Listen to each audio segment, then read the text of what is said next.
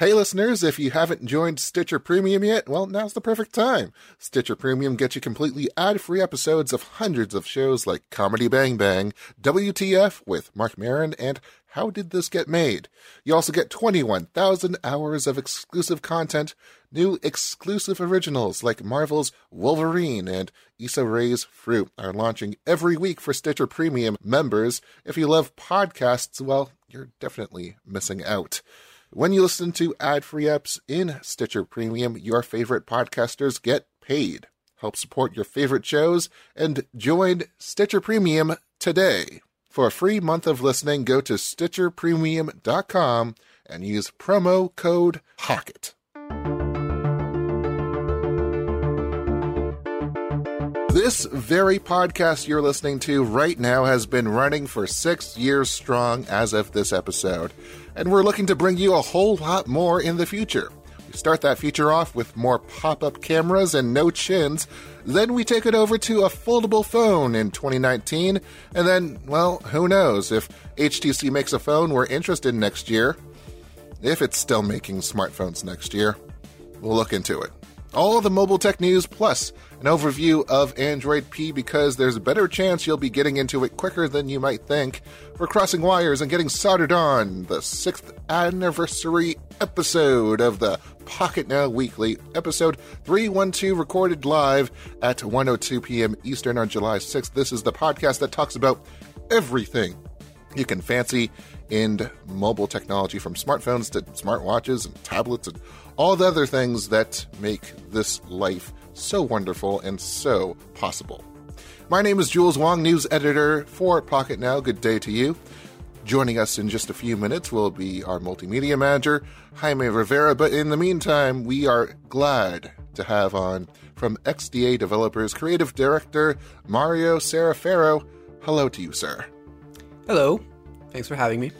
Glad to have you on, and it's definitely a nice day to have you on as we delve into some of the things that we might not have done in the past several episodes, especially with Android P. It's kind of, I feel like every time that we go into a developer beta phase, it's it's always lurking around, but there's never really, like, you have a whole bunch of sites that do like little tiny feature mentions that pop up as they tend to explore them, but I feel like we need to have something more in aggregate as we go along here.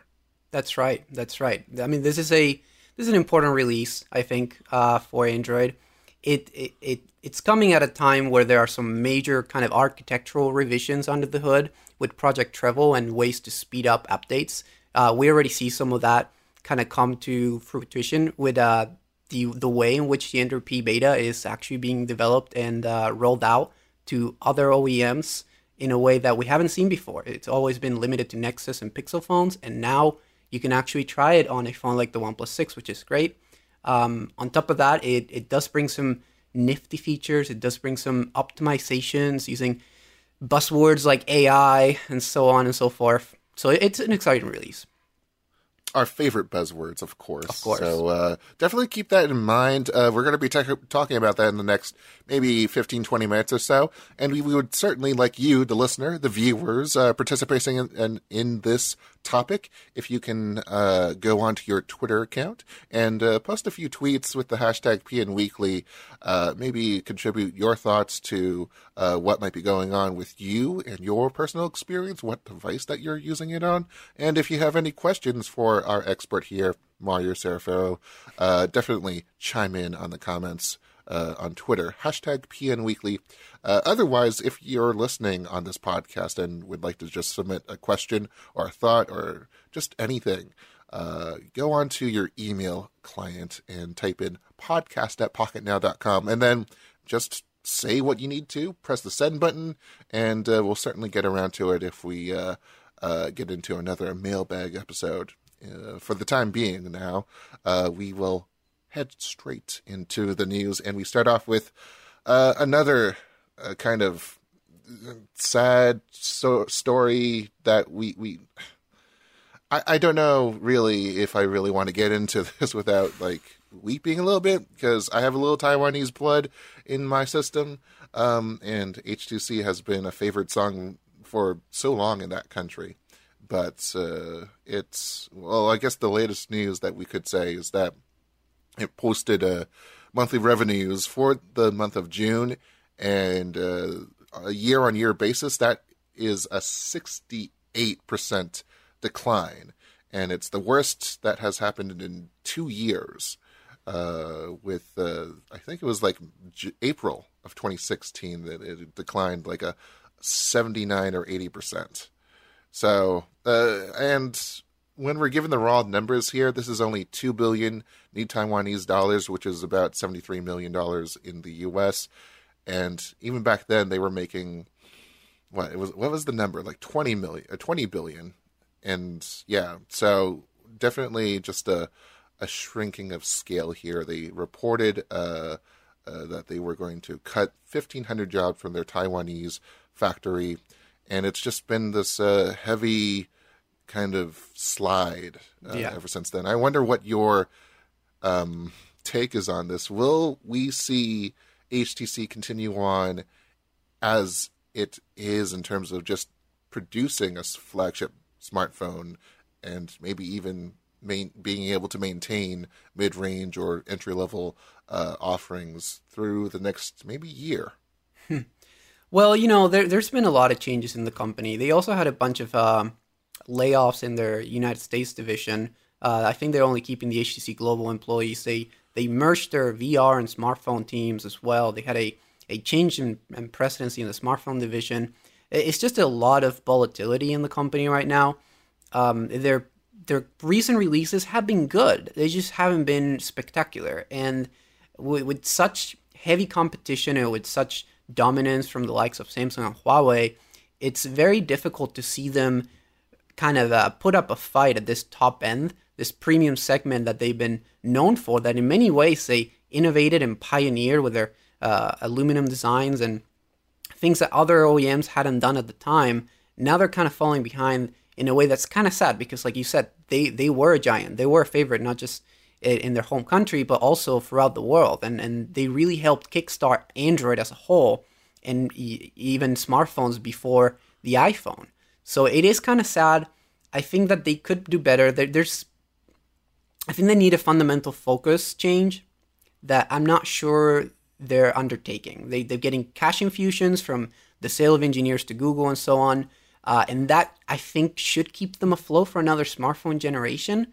Beyond smartphones, they don't have much. They have their Vive, and that's pretty much it in terms of what they're known for. Even then, it's still kind of, we're still trying to feel out what VR can actually do. The market's in sort of a stasis mode right now until we figure out maybe wireless is the way. Maybe wireless can actually get people more motivated to buy headsets. But until then, there have also been a couple of these kind of niche projects that have been suggested. One, of course, is the blockchain item that they released, or are not released, but have announced, and talking about that, and also a potential Vive phone, which I don't know what exactly that would entail, but it's a phone, it's an actual smartphone device, and maybe that would be powering something. Again, the potentials on that would be uncertain at this point. Yeah. I don't know whether, is this kind of another way that they could go and just finding as many niche audiences and super serving them, because with the blockchain, I remember them talking about how they'll want to aim for, because each phone would be a node, and they say they're going to achieve probably twice as many nodes as Ethereum currently has. And by that count, I think that would be about 40,000, 50,000 sales. Is that even kind of a feasible, or at least something that they can grab onto for now? I'm really not sure. Like you said, kind of super serving a specific niche is something that they could do to move forward. With kind of these new ventures, I'm not sure whether they'll find success. They found success with the Vive because there is clearly some kind of demand and some kind of establishing competition with Oculus and what was happening with BRs, not just in desktop but in smartphones. So they found an issue there with this whole blockchain thing. Well, I think that they're perhaps getting undue attention on their efforts because of the mere word blockchain, which is another one of these buzzwords that you can use to prop up a project, even if it seems kind of unfeasible or doesn't have kind of the concrete outcomes laid out. I'm not sure whether that's the way forward. I do think that a smartphone company like HTC, I think the media often kind of underestimates how hard it really is to kill a company like this, or for a company like this to just die and disappear. We've been saying that HTC has been dying for so long that I've lost track. It's been since the M9 that people have been, saying, okay, are they going to be in business next year? So they somehow managed to find a way, even if they keep posting double-digit revenue losses, and if they keep bleeding money and they keep putting out phones that just people are not really enthused about. If it's only a matter of perseverance, I guess you could say. One of our regular listeners here, Andrew Wallace on Twitter, has made his thoughts clear for quite a while, and he has this whole long kind of, I wouldn't say post-mortem, but definitely a lot of the factors here. For one, I believe that HTC's R&D hasn't been directed towards any worthwhile features the past couple of years. The Squeeze feature is a flop for the most part. Their audio solution is proprietary, talking about USB-C, and speaker quality is less than original boom sound. HTC's manufacturing quality control has gone down measurably. To your point, they've shut down other domestic factories that they had direct control over. Last few teardowns from Zach Jerrywig's U Ultra, U11, U12 Plus have had several issues, and some of this could be with Google's deal to get 2,000 hardware engineers over. So lots of questions going on here, especially as they've declined from carrier partnerships in the US. I don't feel comfortable with this being a post-mortem at all. Like, it sounds like it and it feels like it, but it's like there's always that last hope, that last little bit of, hey, remember what this company used to do and how, and that fuzzy feeling inside. And I don't know how we can convert that towards forward momentum. Right. Yeah, I think actually that postmortem is quite accurate, specifically where it says that they haven't really directed their R&D towards kind of meaningful features. They've toyed around with buzzwords. They did toy around with Sense and their Sense assistant and all this stuff that was just terrible by pretty much every measured. It was just not good. Like, it didn't help you really. It was kind of a stain in the AI buzzword too, with the whole launcher widget thing that kind of predicted which app you would use. It was really kind of a waste of buzzword and marketing. Yeah, that Sense Companion really wasn't anything worthwhile. Yeah, and a lot of stuff like that. Even like their key features, like audio quality, that they were known for and revered for. And they backtracked and backpedal on that front.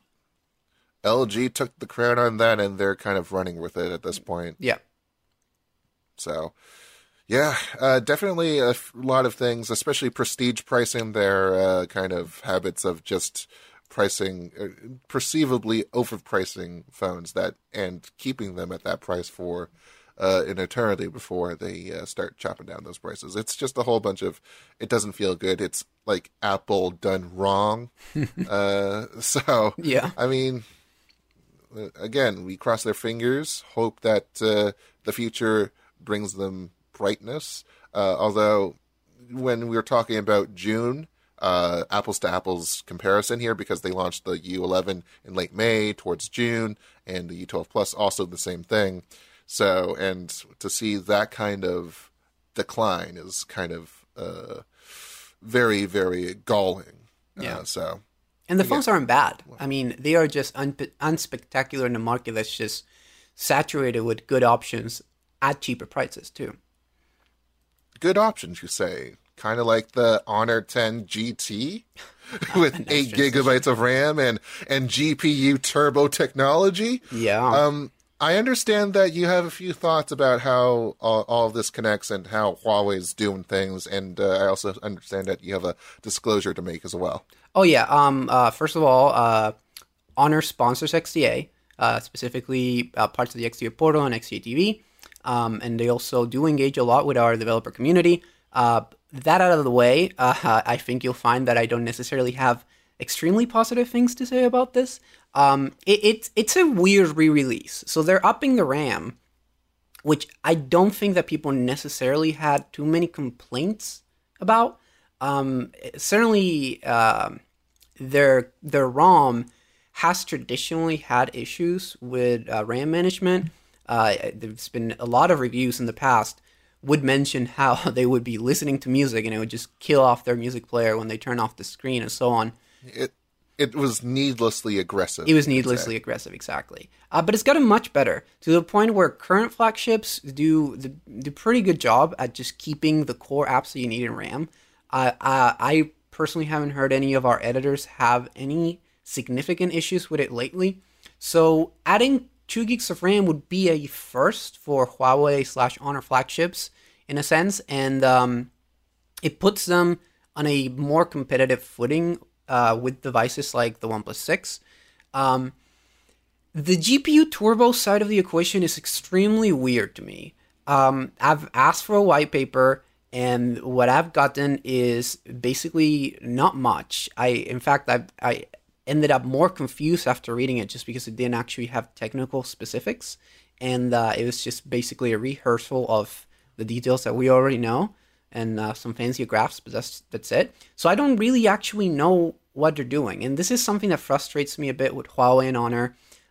They introduce all these different changes, but they never kind of disclose what it actually does and how it actually helps and how it achieves performance gains, to the point where sometimes, especially with Huawei, it's a bit misleading how they say that the NPU can help your regular UI experience, which I don't quite see how they're doing that, for example. Yeah, apparently this was also featured on the Honor 9i back, just a month ago, actually.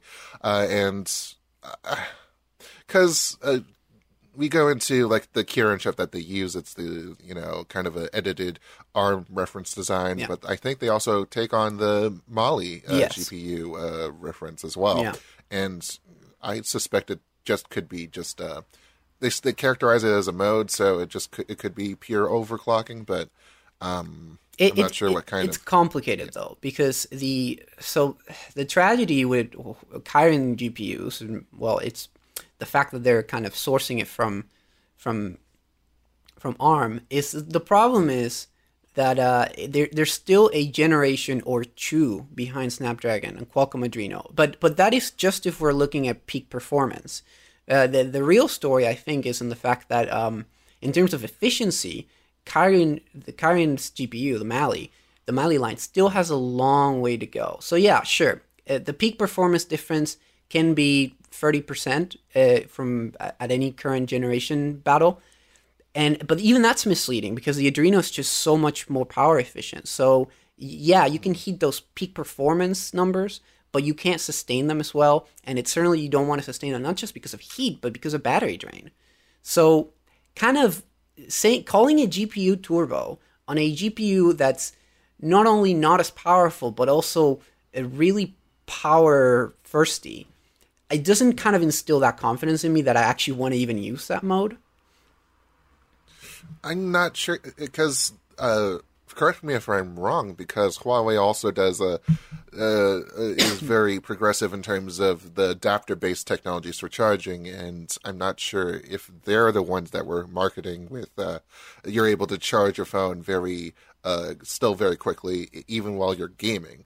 It could be that, or it could be Xiaomi or something, but I don't know. That's OnePlus does that, but Huawei's technology. So we tested this at XDA. We actually did like this fast charging test while running benchmarks, and and you can see kind of how much does each charger throttle, and the Huawei Supercharged did perform really admirably in that test, in the sense that it didn't like really slow down as much as other standards. So in that sense, yeah, that does kind of work. That does kind of help. And I guess to kind of wrap this all up, what does this kind of show about the Honor brand that Huawei is able to, or is willing to put up, or just wants to put up something like this to have Honor shine a little bit more?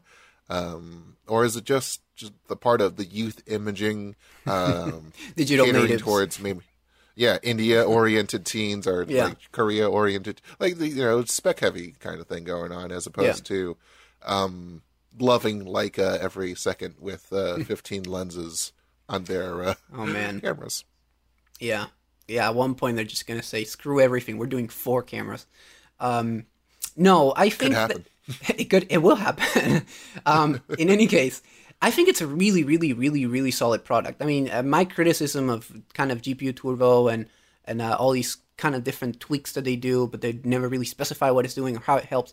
That aside, it's a really, really compelling package at a price that's really difficult to beat. Like, if you look at the spectrum of phones that can compete at that price, offering such heavy specs and such a premium design with that level of build quality and so on, you have very few options. You have phones like the OnePlus 6, I guess you could say the Moto C3 Play, but that phone is under-spec'd in comparison. It doesn't have as many of the niceties that Honor can borrow from Huawei.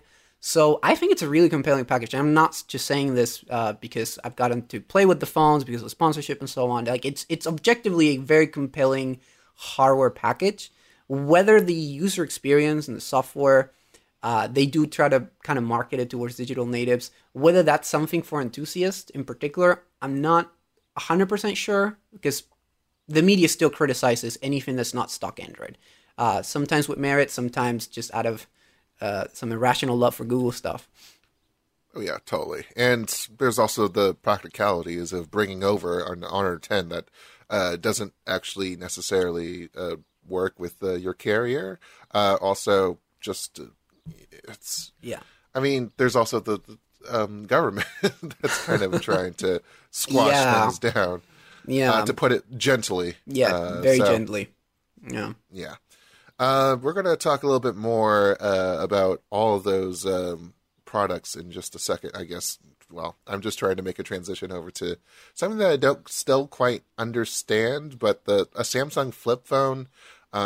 They've been doing this W series where they pack in all the modern Android specs. It runs Android. It has 2 screens with a T9 keyboard, but there's a Snapdragon 835 or 845 or the latest one with all the RAM that you need.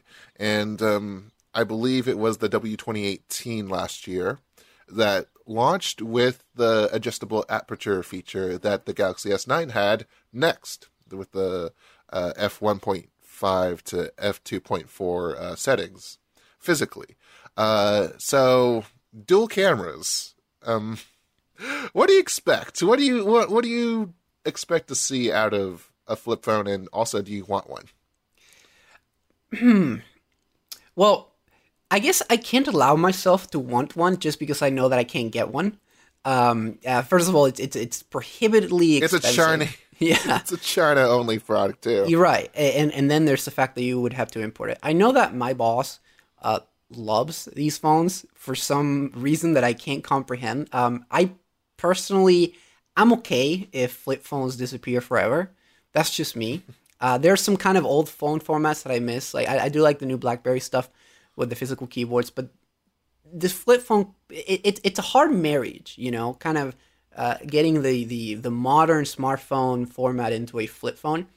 But if anyone can engineer it at Samsung, I think that the phone is interesting. It's certainly cool. Like, it's a phone that it's a head turner, and it's an interesting concept. I just can't allow myself to want it. You know what I mean? Yeah, totally. Especially as the software links towards those things are either just not being updated or abandoned completely. Oh yeah. So yeah, and that's a problem. More, especially big problem nowadays. So, I mean, we might just have to leave it to the likes of Vertu and the audience that would have had if it were still existing right now. Would like to take the moment here to welcome in our multimedia manager, Jaime Rivera. Hello to you, sir. Hello, how's everything? Hey, dude. Hello, long time no see you again. Yeah, How's everything, Mario? pretty good. I'm sad for Argentina, man. I'm sad. Oh man, don't mention it. I've heard it a lot of times. I'm sad for Argentina, man. I've done the my team morning. played, and now Uruguay is out, man. Oh god. Well, at least we had our hopes. Is Mexico still in? What? Is Mexico still in? Oh my God, Mexico lost a long time ago. They did a great job though. I think Mexico had the strongest, most difficult. They had the most difficult group, and they pulled their strings, man. They did an amazing feat. Like I was really sad when Mexico was out as well. I mean, I'm only in it for the consulate drinking with Mexicans outside the embassy. You know. Oh. No. My funny story was right now that I was in Frankfurt. I was in Frankfurt a few days ago. I was drinking beer, having the best fun at this beer garden in Frankfurt. Obviously, all these Germans just so happy with their team about to play, and they lost.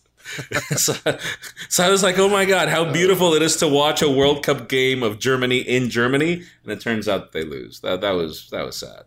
The most disappointing thing that you could ever experience while on a trip to catch some views with your Huawei P20 Pro. I know that you might have some thoughts on that a little bit later. I do want to transition, though, right now to our Android P segment, where we kind of catch up with what's been going on. This week, we just got the 4th developer preview and the 3rd public beta stage going on. And for the most part, in terms of my, just top level perception of it, because I've been using it on my Pixel 2 here, it still kind of runs the same. You still got the annoying gesture thing that they're still trying to do at the bottom navigation bar. I still don't like the multitasking kind of dual paradigm that has. Or if you're trying to like swipe up, it doesn't feel natural. But I was wondering if, like, kind of the everyday experience that you guys, either of you have had with Android P so far. Yeah, I do like a lot of the micro optimizations that they're doing here and there, mostly in the UI. I like, for example, the fact that you've got a bunch of menus to the side, like the volume menu, the power menu. I like that you've got the screenshot button in the power menu. All those little things are cool. You got the screenshot editor. Some of that is kind of playing catch up because a lot of other phones have had screenshot editors. It's just a really convenient feature. They're doing some tweaks with like making Android always on display more convenient, like putting the battery mode, kind of redesigning notifications as well.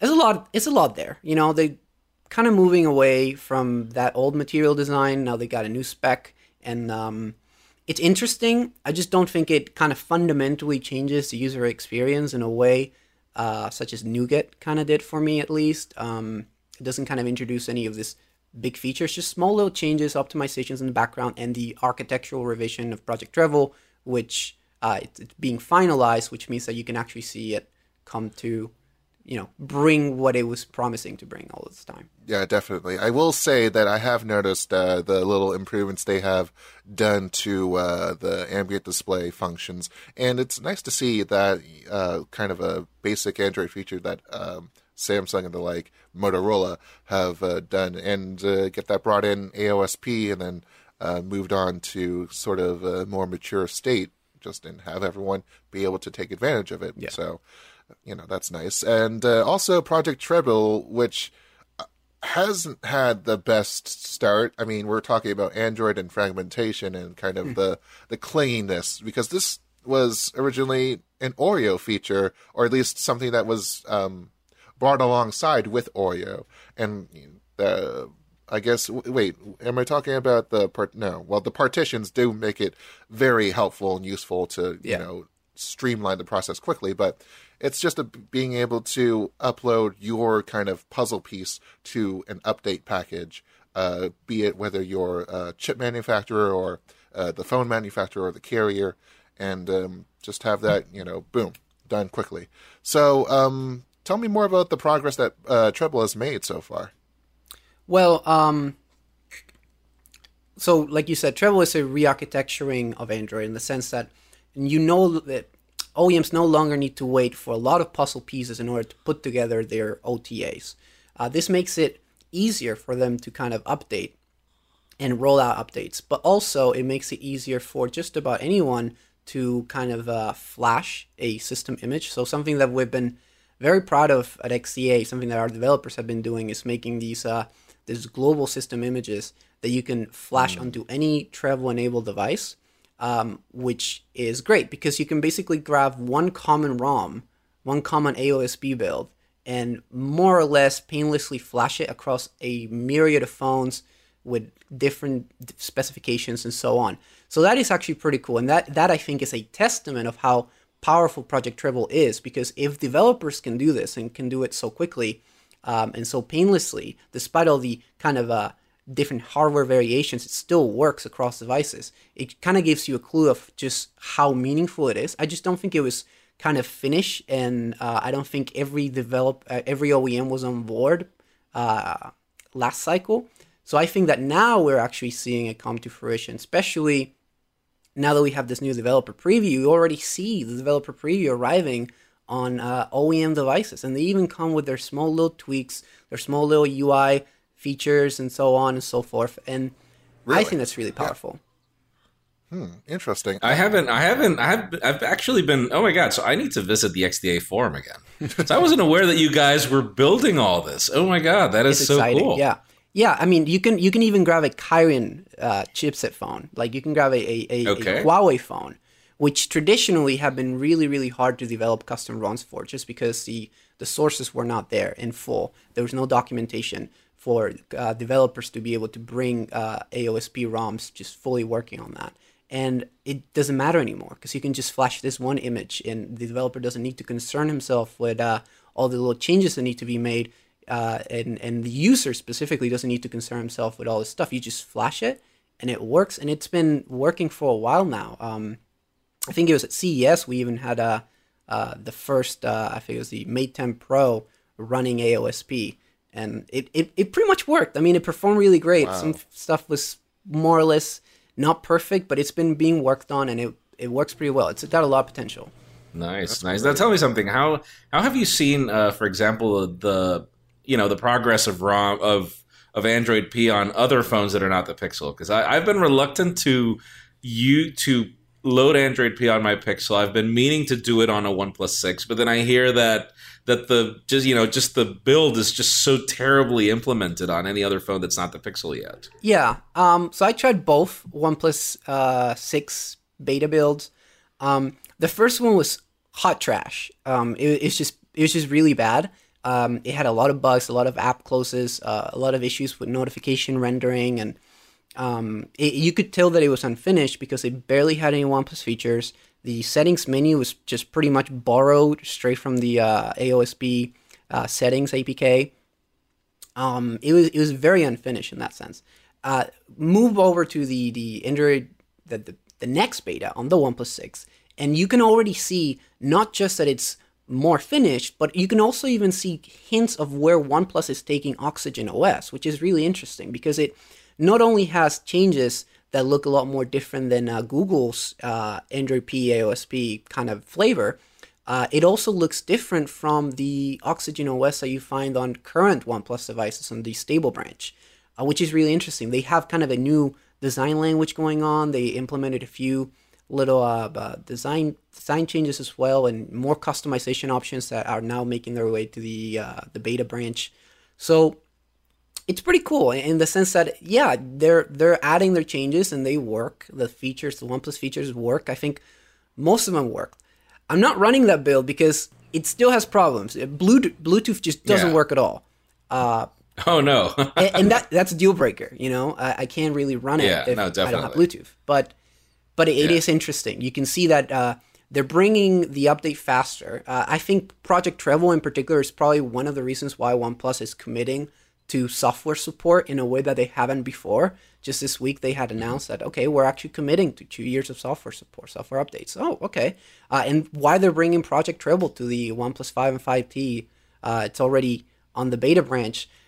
And they had said that they wouldn't do it before. I think they're seeing that it comes with some nifty benefits. And I definitely see that it's shaping up. It's not there yet, lots of bugs, but it's nice. And it kind of works.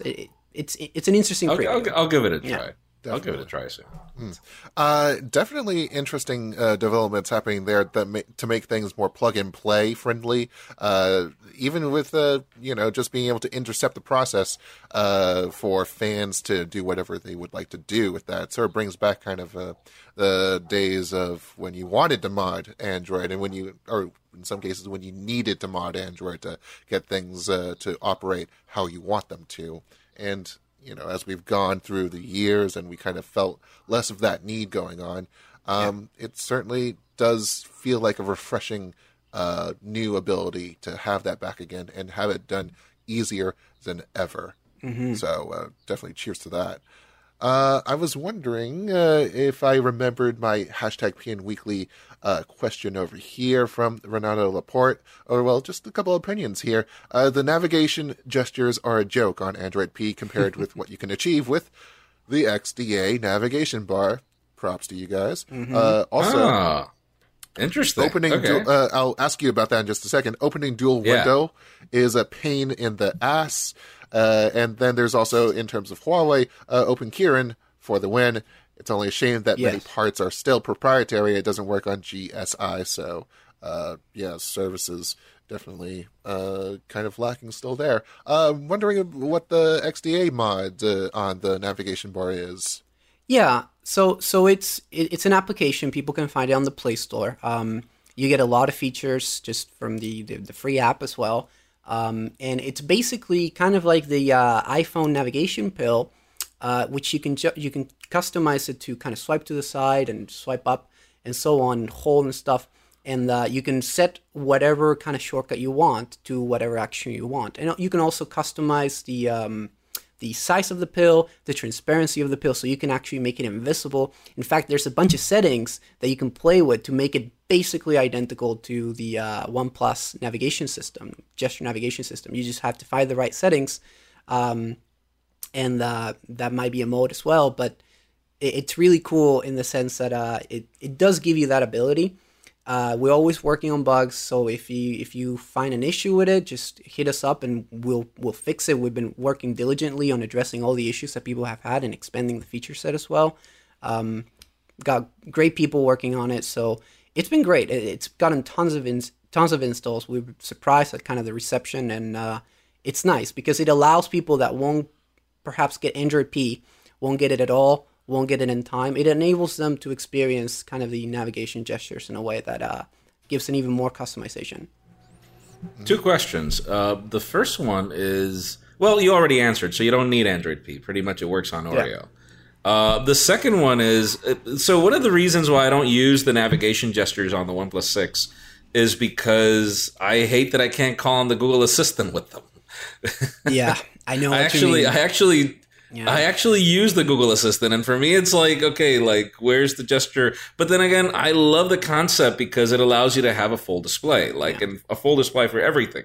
And so I've been like battling with that. Like, is there a solution on your XDA app? Yeah, definitely. You should be able to kind of link just about anything you want to it, any shortcut. I'm pretty sure that that's working. If it's not, it'll definitely be working in the near future. But I'm pretty sure that that's the case. Just because of how customizable it is, you can just have any kind of shortcut to an activity or whatever, and you can do that already on other kind of shortcuts as well. So it should be working, and I absolutely understand what you mean, though. Like it's definitely kind of a problem. I think with kind of the rise of convenience keys, it won't be such an issue in the future, but right now it is kind of a pain. And yeah. # convenience key for the camera, everyone. Thank you. Mm-hmm. Every OEM, Are you hearing? Convenience keys all over the place. Just add more buttons, please. Yeah. We don't need and actual buttons, not HTC buttons, Yeah. Oh my god! Did you guys see Zach's video? Jerry Rig Everything. Yeah, just talking about that. So it's funny because I met with Zach in London. I already had a review unit. Zach hadn't seen it yet, and so I'm like, dude, you have no idea how much I'm waiting to see your video. Like, and he was like, huh, and you know Zach's voice and everything, and just his demeanor is like, oh, interesting. He's like, oh, okay. And so he starts looking at the phone and he's like, I can already see where I'm going to go with this. Now, here's the thing. Buttons are like my biggest phone pet peeve. Like, if a phone has wiggly buttons, it just torments me to no end, to the point where I can never. I'll return phones just because the button was a little bit too loose for my taste. But that's good, right? And so when I saw this HTC concert, I'm like, okay, I want stiff buttons, but you've taken it way too far. So it's kind of like, this is not how I want it fixed. Especially HTC. But I'll tell you this much: it's I have to admire the way Apple has done it with devices like the iPhone 8, iPhone 7. How they do it with the Force Touch trackpad on the MacBook. Yeah. Like, you seriously, like, I remember the first time that I touched this Force Touch trackpad. I'm currently using, by the way, I hate, and I'm sorry about the webcam capabilities of this $3,000 MacBook Pro. It's one of the things that I hate the most, by the way, but like, the performance of the trackpad is legendary. Yeah. And, you know, in my review of the U12 Plus, what I said was, listen, I don't really mind if the buttons are capacitive or not, so long as the implementation doesn't mean that I'm pressing a button here and I'm feeling the vibration down here. Like, it makes no sense, like, at all. And then you have the problem that it was, oh my God, like, you would press it and you couldn't, like, you can control the sensitivity of EdgeSense, but you couldn't control the sensitivity of the buttons. Like, really? Like, I would rather switch EdgeSense off completely. You know, and for me, it's just, God, that is such a great camera on such a bad phone. Yeah. I think that's my final verdict on the U12 Plus. It is such a great camera, but the phone is just like, wow, it's so much of a step back compared to what HTC has done in the past. Yeah.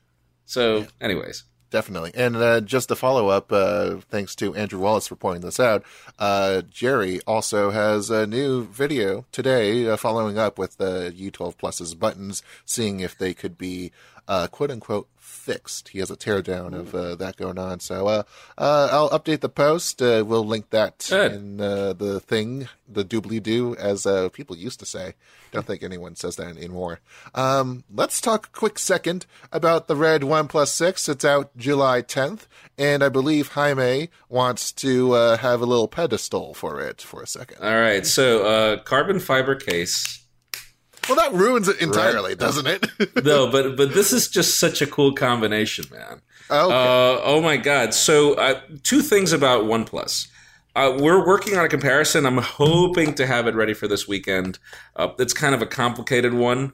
But number one, yes, I do love the color. And I love this implementation of red where it's not the glossy black that we had with the first, the mirror black OnePlus 6 for me was just annoying. I'm like, please don't send me that unit. I don't want to make a review of it because it's just going to be a nightmare to film. Mm-hmm. And it was. Yeah. And then they sent me the silk, the matte black one, the midnight black, which is my favorite so far. It looks like if it were aluminum, and I love that. But I have been using this phone for a week, and I've had a really hard time not using it because, number one, it's in between. Like, it's not as reflective and it's not as matte. It lies somewhere in between. I love the finish, and a lot of people would say that it's just a different color on a phone. It is. I agree. It's just a really cool color. I love the companies are playing that they're playing that game where we want to continue giving relevance to these products. So we're going to keep a couple of colors back, and we're going to be launching them over time just to get a little more buzz on the product. The second thing about OnePlus, just to keep this short. The recent software updates, I would highly suggest you guys look at the camera performance. There have been a lot of improvements since my review. Mm-hmm. A lot of improvements. Yep. I am very shocked. So part of the comparison is going to be literally this phone against a $1,000 phone, just to show you how much the camera has improved on this phone with comparison to a phone that's twice as expensive.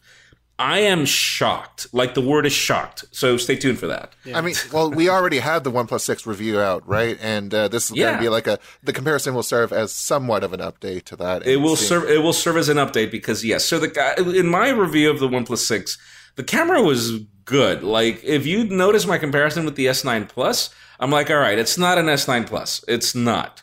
But it's very close. Like, there were a lot of shots that were very close. And I guess it was just obviously you've got a wider aperture on the Galaxy S9, so the performance was better, even though I would complain about the shutter speed on the S9 Plus. Like, I feel that it doesn't take the shot when it's supposed to, and so it's really bad on moving subjects.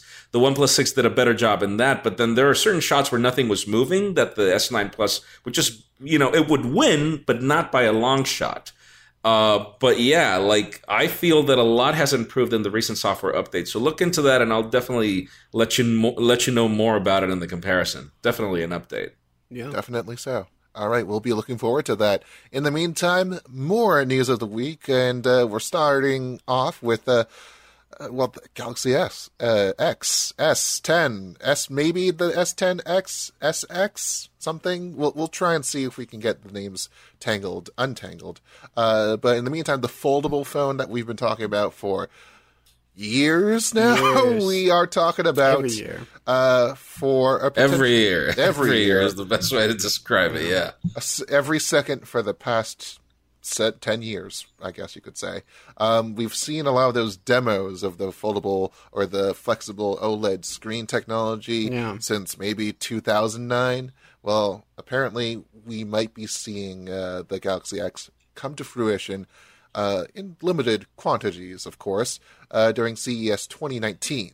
So perhaps, around that, maybe Samsung does its usual unpacked thing. I personally think that they'll use the CES sanctioned platform to show it off because it's got a limited appeal in terms of actual consumers, but it does make for a good showroom piece, so they want to have that at their booth. So perhaps that's something to look forward to. Meanwhile, Galaxy S10, the more conventional, more traditional Android flagship, going to be happening around MWC. It happened, the S9 launch happened at MWC, so I guess it's what we could expect reasonably.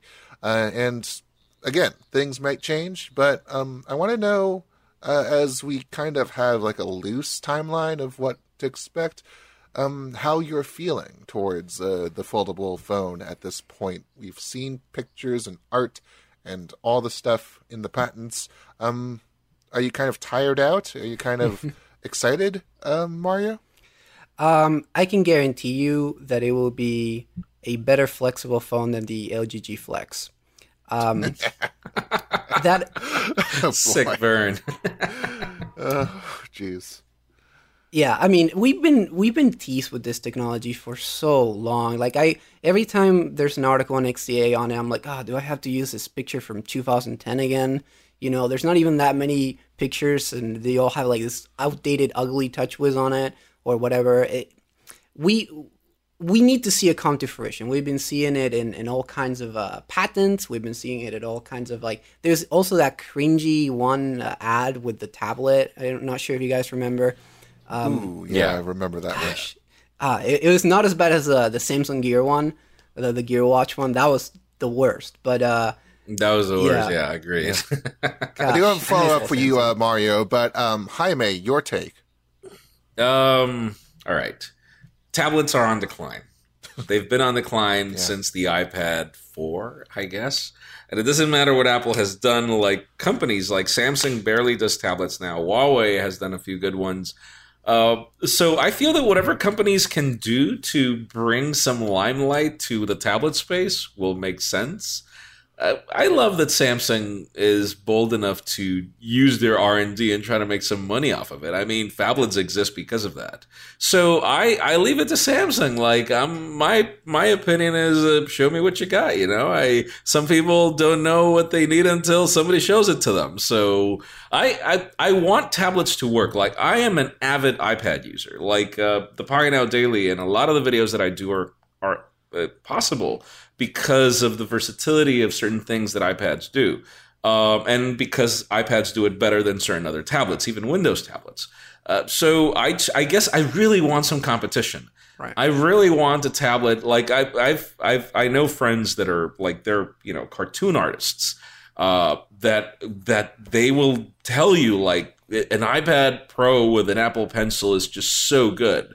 So for me, it's always been like, I love the Note form factor. I hate that the Note is so small.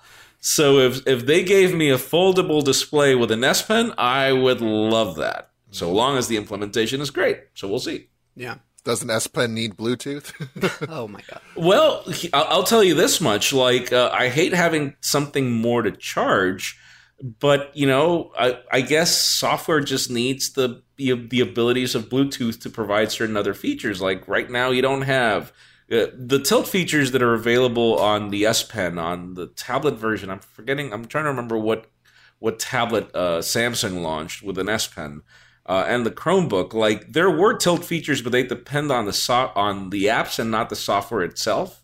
And the implementation was just really bad. So I guess I don't know if they're adding the features as long as they figure out an easy way to charge it. I'm all for it. We'll see. I mean, unless like you're connecting your Galaxy Note 9 to a DeX, or if it's like connected to a projector and you're using your pen to move slides.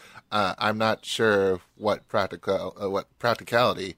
That sort of thing has, and if the engineering, I have to agree. Yeah, if the engineering to make it easily rechargeable, maybe perhaps in the silo, like there's a whole bunch of things. It's ridiculous. I'm not sure what will happen. We're going to be there. You and I will be there, Jaime, when we get to Atlantic Terminal on the LIRR on August 9th. Yeah. And as for the follow-up that I do want to get back to just quickly, Mario, I know that we've dealt with software on the Axon M and the Kyocera Echo, if we can remember all the way back there, but it's, those rigid foldable things, which are kind of weird. I know this is going to require like a blood rush into the head or something, but if there's anything that we can expect, or if there's one thing that we can expect from the first gen software of a foldable phone, what would it be? Well, I think that CTE did a more or less good job with their recent foldable phone. I think that I would expect something like that. I mean, they worked within. You can very much tell that they work within the constraints of Android for this kind of thing. Yeah. I think that Samsung's a bit more bold when it comes to just like saying, okay, kind of pushing the boundaries of what Android allows them to do, even if it ends up a bit clunky. Like look at DeX, right? Yeah. Oh. Yeah. I think that if Samsung's going all in with this, they are definitely not gonna do kind of a halfway measure kind of thing. Samsung DeX, it's kind of inconvenient and it's not very useful, but it works pretty well. Like it's certainly polished to a degree where it's usable, even if it's not useful. I would expect more or less the same. At the same time, I'm not sure if you guys follow also what's going on with Surface, and that they also kind of playing with this format and stuff. They're kind of doing like Surface the whole Lite? I guess, yeah. It's like they're doing a little Switch thing or something, right? Like so there, I think it might just be kind of this bigger untapped market than we're able to predict right now. I mean, obviously, like Jaime, I'm also a tablet user, but I'm a Surface user. It's more, and Surface to me is fantastic. So if Samsung can do something that gives me the Surface tablet potential, perhaps by modifying DeX in some way and making it tablet friendly, I don't know, while also keeping it in a phone format, to me that would be invaluable, just because I do actually use my Note a lot. I do use the S Pen a lot, and I do use my Surface tablet a lot because I got a pen. So if they can manage that, I would like that. I would actually consider it. I wish they came up with a concept like this one, where you have a phone with a screen, and it's got a modular connector, and you can just add another screen to it if you want, or something stupid like that. I don't know. It's just, for me, so what was my problem with the Axon M? I'm like, all right, those borders are gonna rip my jeans, man. It was like with the Razer phone as well. Like, shoot, like I get that design looks great on a laptop, but it doesn't look good on a phone, and it won't perform well on my jeans, man. And so if why would I need to carry a tablet, within a phone, if I won't always use it? I would rather they give me like a detachable keyboard on the Surface. They would give me a modular second screen, like a second monitor that I could snap on and extend and make it a tablet when I need to. And it's just an accessory that I buy for $200, than for me to have something that I don't need to always be carrying.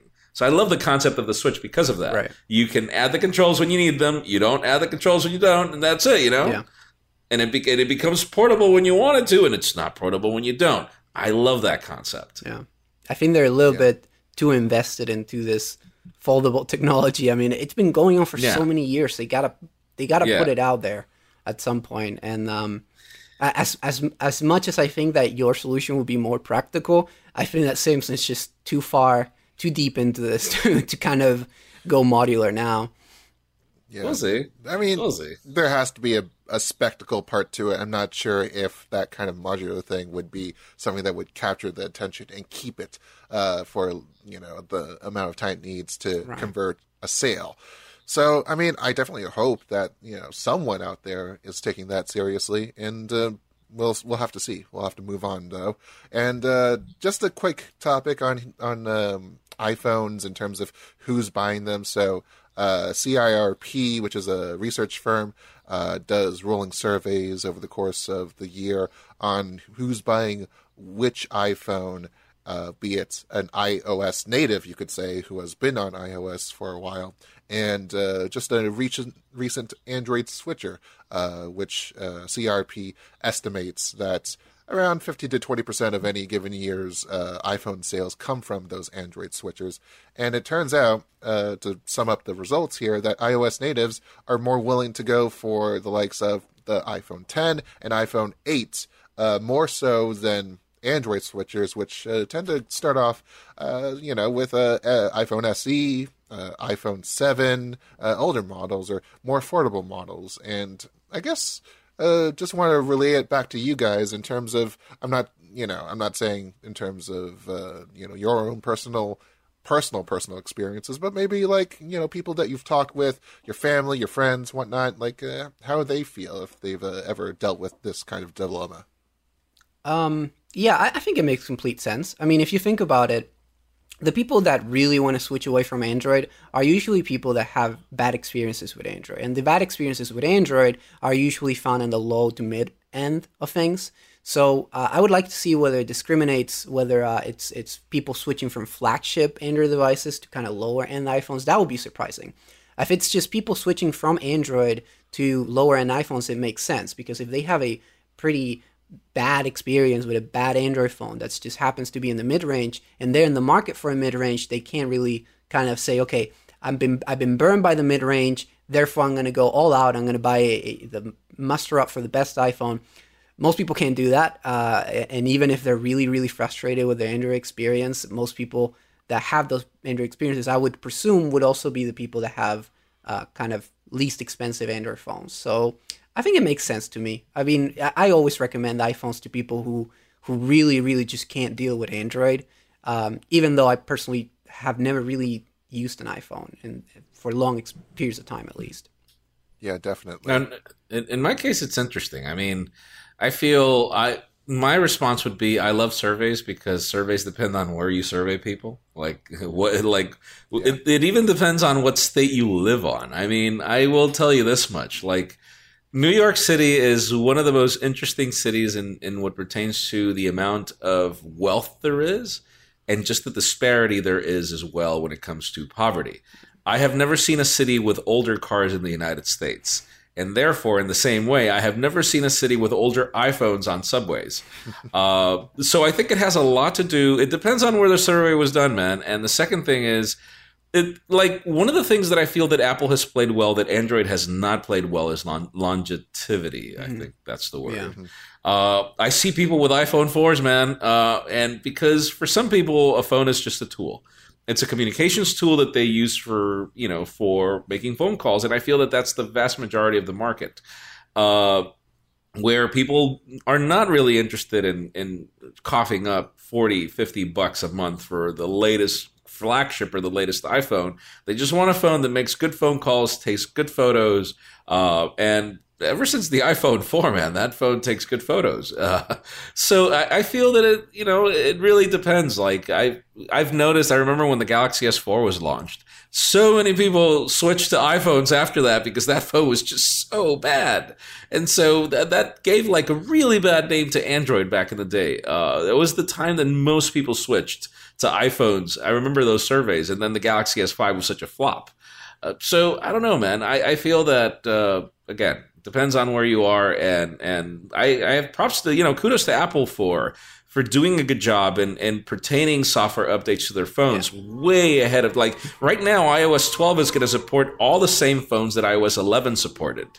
You don't see that very often. I mean, we saw Apple support the iPad 2 for like 7 years or something like that. So no, not 7 years, like 5 years, I think it was. The iPads are not that old. But yeah, I mean, I feel that the more Android figures out how to fix their software update problems and just ensure that users get a reliable experience for a decent amount of years, the more popular Android's going to be for switchers. That's my opinion. Perhaps, and definitely want to hear your comments about that too, you listener, you viewer. So type in and hashtag PN Weekly, podcast at pocketnow.com. Anything that you want to give into insights on this. We'll talk about it a little bit more as these things typically just keep happening. They come up in cycles. And finally, this week, we want to go and talk about the Mi Mix 3 from Xiaomi.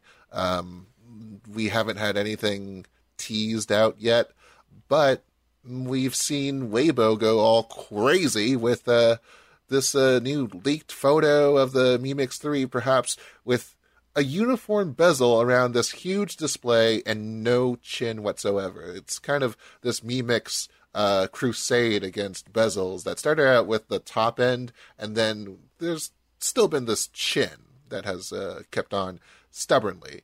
So I don't know. Does this leaked picture do anything for its veracity? Not sure. There's also something that's less kind of verifiable at this point, which is a teaser that's kind of half-baked, but apparently we might see the Light of Me come out in September, and the little silhouette that it's showing implies, that we are seeing a pop-up camera.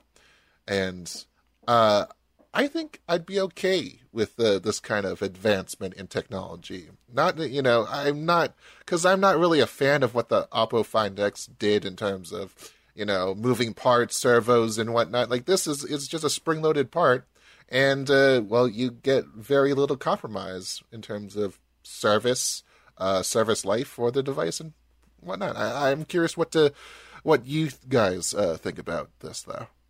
Yeah, it's kind of expected, right? If there's kind of any kind of lineup that would do away with the chin or be one of the first to do away with the chin on Android, it would be this lineup.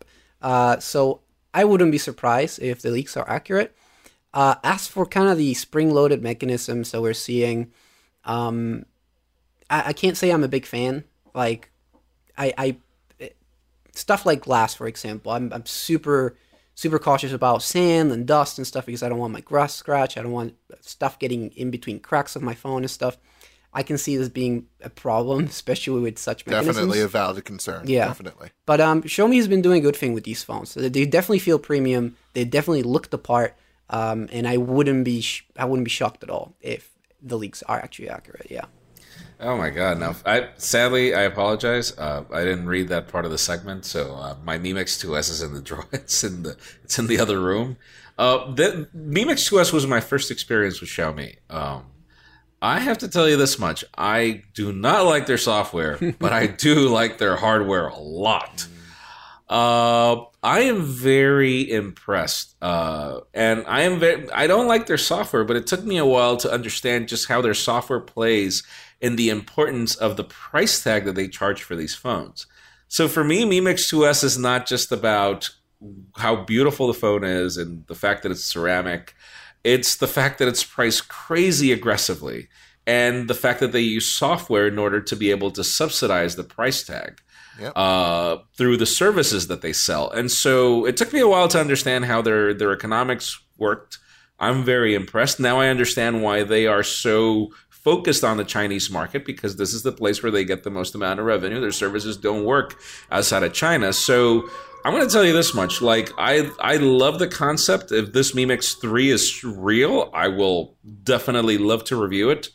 Because one of the things that I didn't like about the Mi Mix 2S was that camera at the bottom and having to flip the phone around, and for me that's just an added step that I felt to be, I wish that they had like some sort of a way for you to flip the phone and for the phone to understand that you want to use a selfie camera. I don't know, something like that through software.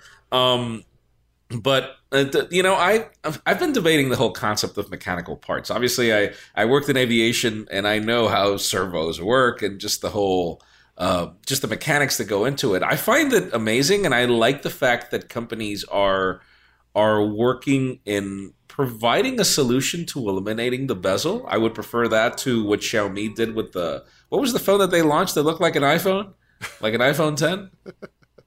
Which one? Which one is the question?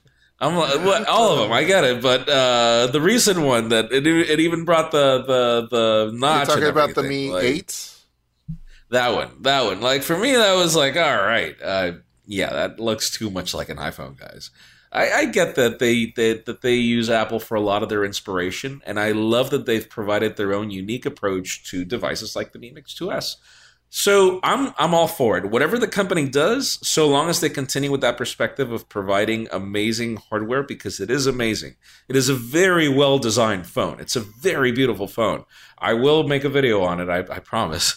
And so long as they do that, and they, I don't know, they provided, they retain the. Listen, I don't mind if they launch those phones outside of China. Like if they launch the United States. Obviously, they're and be like, all right, fine, we can't subsidize the hardware through software, so we're going to charge a little more. But there's this beautiful phone you can use, and now it has stock Android. I'm all for it, but that would be me. Yeah, definitely a suggestion that I have is to check out Martin Bartza's video, TechAlter's video, explaining how Xiaomi works, because it's definitely interesting. I mean, including the fact that the CEO mentioned that, we're going to limit ourselves to 5% margins on hardware sales from this point forward, which is going to be interesting as it expands around the globe. That's its goal, and perhaps maybe its services side will need to take time to catch up at the very least. If not, well, kind of dissociate itself altogether. I mean, we are under the kind of a red scare in the U.S. at the moment, a new red scare, you could say, Gen 2. Of that. So definitely interesting to see as Xiaomi kind of wants its own empire to grow. As for this moment, I definitely want to take the time, say thank you to our friend Mario here from XDA. Is there anything that you're happening to be working on right now? I'm just directing some articles behind the scenes mainly. Been trying to do a in-depth creatively directing. Analysis. Creatively directing, exactly. Trying to do something with the Razer phone, so maybe some in-depth performance analysis of this. I find that a 120 hertz display is so good. Like, it's like the most perceptible performance improvement that I've had on Android in a long time. Well, probably since the Pixel 1, but or maybe the Nexus 5 even, because that phone was so smooth. But I just want to see more 120 hertz displays.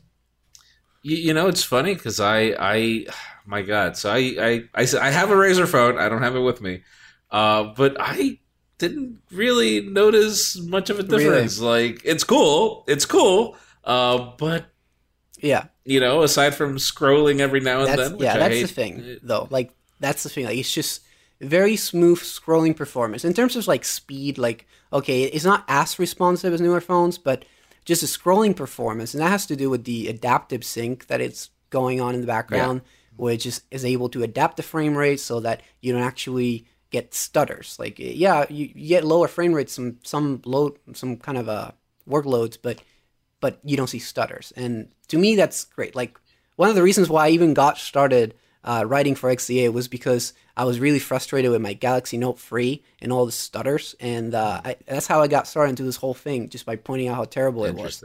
So. Interesting. Yeah, I got started in Pocket Now because I bricked the PDA back in the day. Who would have thought, man? Shoot, I need to go undust my user in XDA developers. Definitely. Yeah, definitely. Yeah, there was a time there was a time where I was very active in XDA, but I'm trying to. It was back in the time of Windows Mobile, and they had like the coolest solutions, and then I switched to Android with the Nexus 1. Those are good times. Indeed. I've been bricking phones since my entry into Pocket Now, so I can still brick phones. Yep.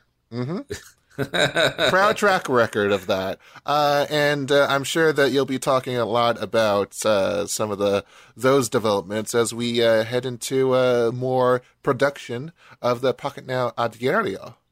Oh, yeah. So first of all, thank you everybody who subscribed to the Spanish channel. This has been a project that's taken 6 months to take off. It's mainly because launching a YouTube channel from scratch is not easy.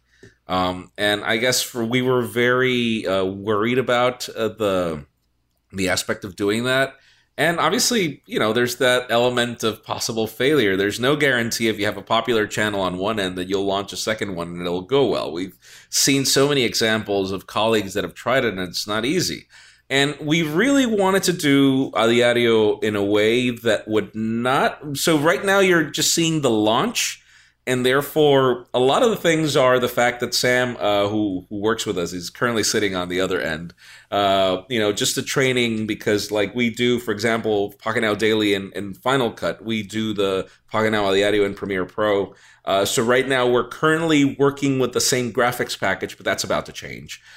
Just the approach of how we do news is also going to change. Right now it's just, sitting, like, it's funny how it's so easy for me to report the news in English, but then when I do it in Spanish, it's just, Mario can tell you, like, in Spanish, like in Honduras, we say camiseta for t-shirt. In Argentina, they say remera. Like, I was like, remera, like, what the hell is that? You go to every single country in Latin America, and there are so many different ways to say the same thing. Yeah. And so it's just that difficulty of finding, like, I'll give you an idea. Like, recording a Pocket Now Daily is literally 5 minutes of footage.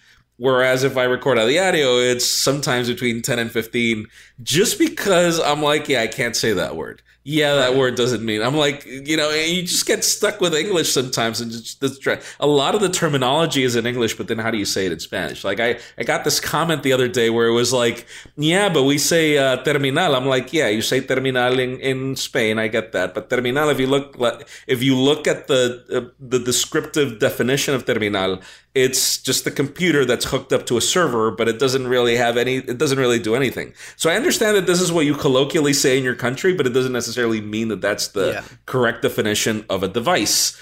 And so, going back to the topic, it's been a labor of love. I'm so happy with the results. I wasn't expecting it to have such a great response so quickly. And I invite you to subscribe. We have a ton of unique content that's going to go into that channel, and I'm happy that we have the right team of people to get it done. And it's just going to take a little while to unwind the rest of the videos, like the reviews and the comparisons that are going to go there. And there's going to be a quick transition period where a lot of things are going to look the same between English and Spanish, but the idea is not for things to be that way. So we'll keep you posted. A lot is coming. We definitely have a lot planned in store for you guys. So definitely stay tuned. We're crossing our fingers for some things to happen and to actuate. But until then, we're just going to keep delivering the same quality journalism that you expect out of us, editorial content as well. And, of course, the Pocket Now Weekly, which this episode of is ending. But the conversation continues. Be sure to keep the conversation going by emailing us, podcast@pocketnow.com. We really want to hear the thoughts that you want to get out and the questions you need answered. Also, we are all on Twitter, #PNWeekly for one. Mario is at Tachyon, that is TACHYONGUN. Jaime Rivera is at Jaime_Rivera, that's JAIME_RIVERA. And I'm on Twitter at PointJules. Pocket Now is at Pocket Now on Twitter, Facebook, Google+, and YouTube, where you can find the Pocket Now Daily every day with Jaime Rivera. Also, the Pocket Now a Diario on our Espanol channel. I definitely butchered that pronunciation. You did. Es.pocketnow if you want to go in and brush up on your reading skills in Spanish. And we certainly appreciate reviews and ratings on Apple Podcasts or wherever you happen to be streaming us. Without them, we wouldn't have been making this show for the past 6 years. For the team, I'm Jules Wong, and we shall see you, as always, next week.